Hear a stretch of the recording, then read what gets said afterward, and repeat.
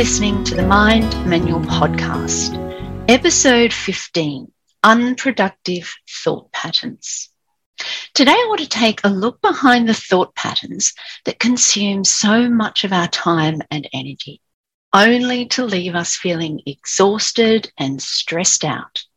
It's a loop we get stuck in that's not only unproductive, but depletes us in such a way that we end up wanting to quit on some level, because we know it's simply not sustainable for us to continue on that way. If you can relate to this, then you're most likely doing one of three things that I've identified that causes us to get stuck in these unproductive thought patterns. The first is when we develop the habit of filtering life through a contracting mindset, which is grounded in fear. The primal part of our brain, which is mainly concerned with keeping us safe and alive, is constantly scanning our world and assessing for any dangers or threats that might put our survival into question. Most of this occurs in regards to future events and what might happen or where something may lead to down the track. This part of our brain is always trying to predict and catastrophize unfamiliar territory into the worst case scenario so that it can prepare us to plan for the impending doom. So it will often try and present these ideas to us in a way that has us subconsciously thinking that we're going to die. And if this was our only point of reference that we had to rely on, then we'd most likely just return to the cave where it's safe and familiar. So we get ourselves into trouble when we just hang out with this primal part of our brain and focus on all the survival alerts and alarms for too long without engaging the higher prefrontal cortex thinking part of our brain, where we get to develop a counter argument to balance things out. We miss the opportunity of allowing ourselves to explore all the possibilities that could exist. And so we spend little to no time at all in basking in the abundance of an expanding mindset. So we start to see with tunnel vision only one possibility, which is the one that our primal brain has thrown at us. And it feels life-threatening almost. It has us locked into fear, feeling stuck with nowhere else to go. I used to call it the deep, dark hole that gets very difficult to climb out the further you crawl down there. So it's really important to give equal airtime to both parts of our brain. Go through the worst case scenario and decide what you will do with that. But then also go through all the possibilities that could exist and start to live into that for at least an equal amount of time that you spend spinning in stress and fear. I like to describe fear as an acronym which stands for future events appearing real. We go through the day spinning in the thoughts that induce the feelings as if these things are actually happening to us, which becomes all too exhausting and consuming. And soon enough, you live with the background hum of an anxious state. Unless we start to open up to the other side of life, the other possibilities that an expanding mindset could conceive, and give equal airtime to those, we are forever going to be spinning in the stress and the loop of this unproductive thought pattern. I like to refer to this pattern as being future-focused and gripped in a fear model where we can only see it through a contracting mindset. So let's look at the example of when we drive a car. The contracting mindset will get stuck on the fact that there is only a thin strip of paint that is separating oncoming cars from a collision with a closing speed of up to 200 kilometres an hour head on. Now that is a very real and close threat, but we don't go and spend all of our time focusing on that one possibility.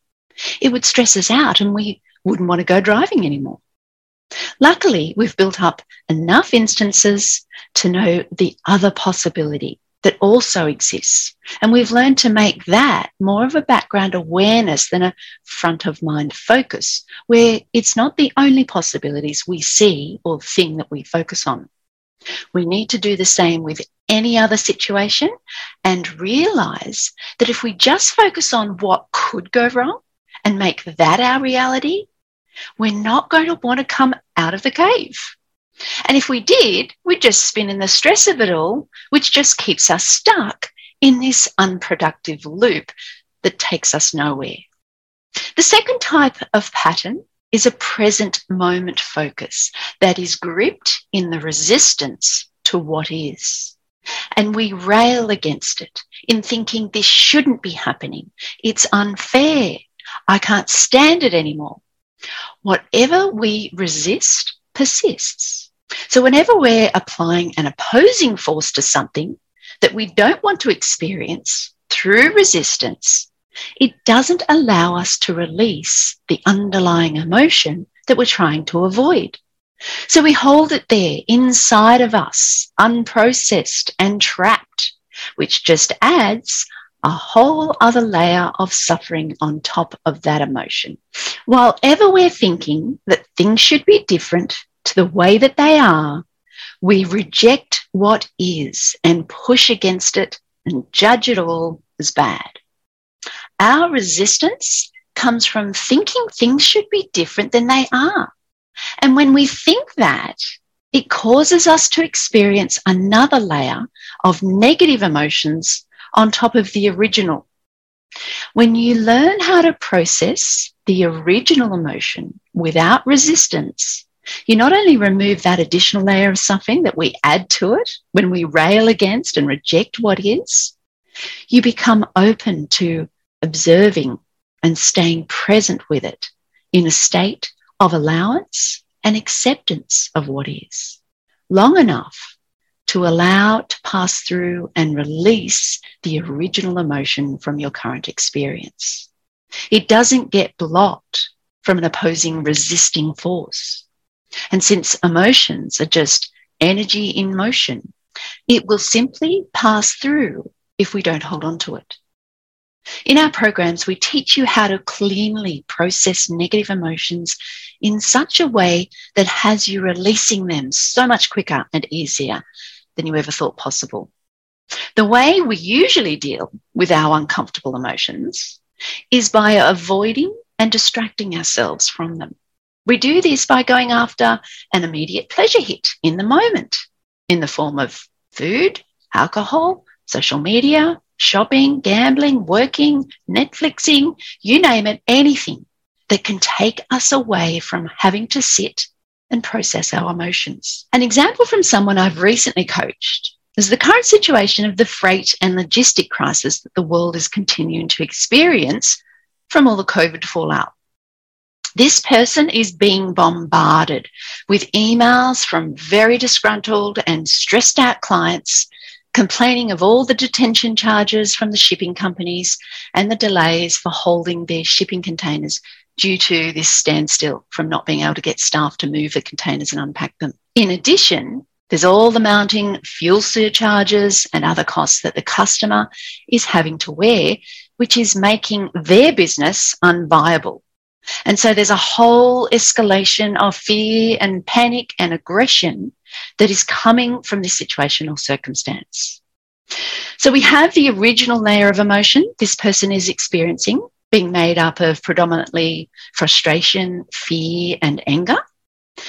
And I could show you the models of the thoughts that are producing these feelings. Plus, then there's the added layer of resistance to what is, in railing against the current state of freight and logistics around the world.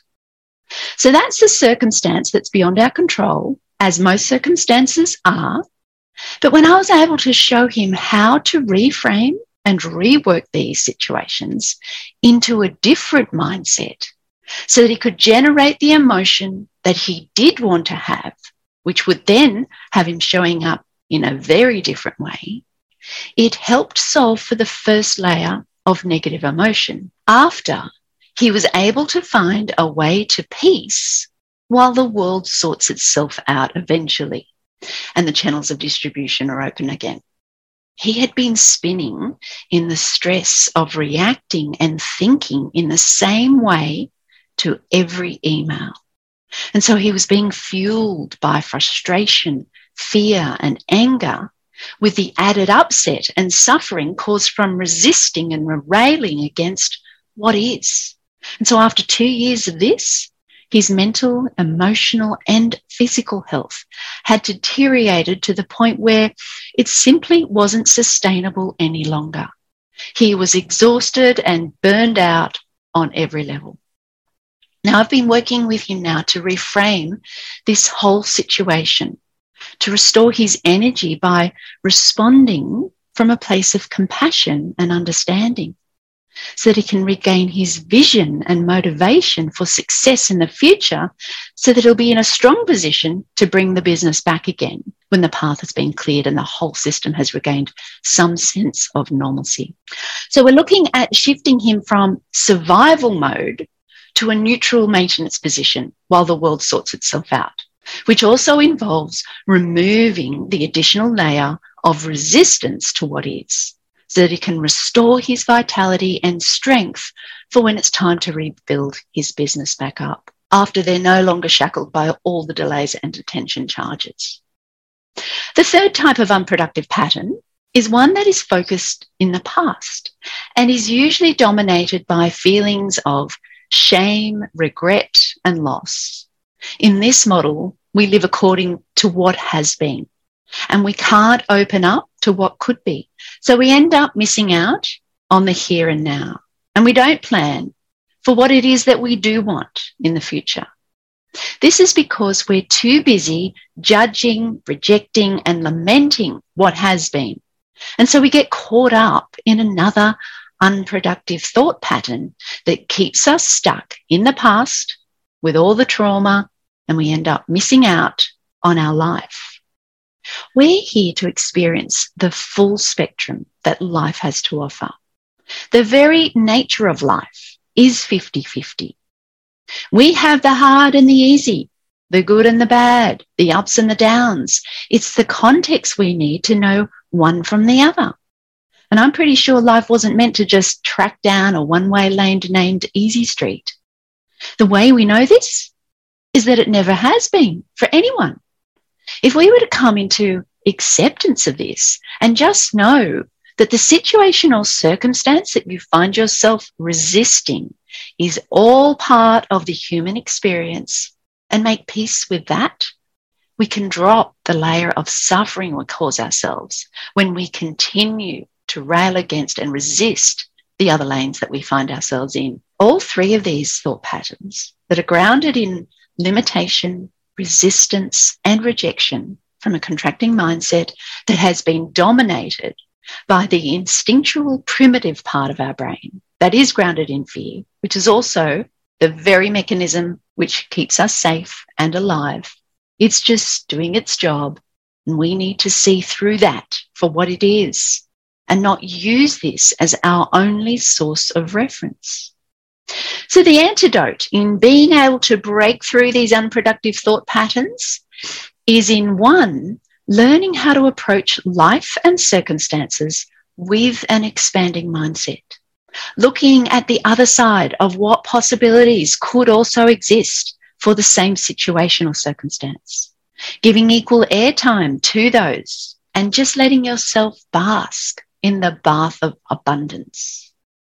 2, allowing all of it to be there, where you are right now, removing that layer of resistance which creates most of our suffering, and acknowledging that it's all part of the human experience and the context we need in this life.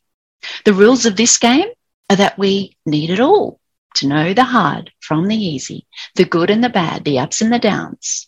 We can never have one without the other. So why not embrace all of it, the good and the bad, and just look for the opportunities of growth and evolvement in overcoming our limitations and setbacks and developing beyond them.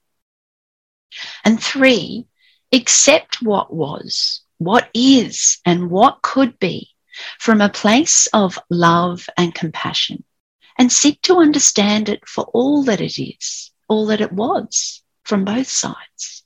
Look at it from the other person's perspective and understand how they might be processing it all with all the limiting beliefs and filters that they have from their own conditioned lives.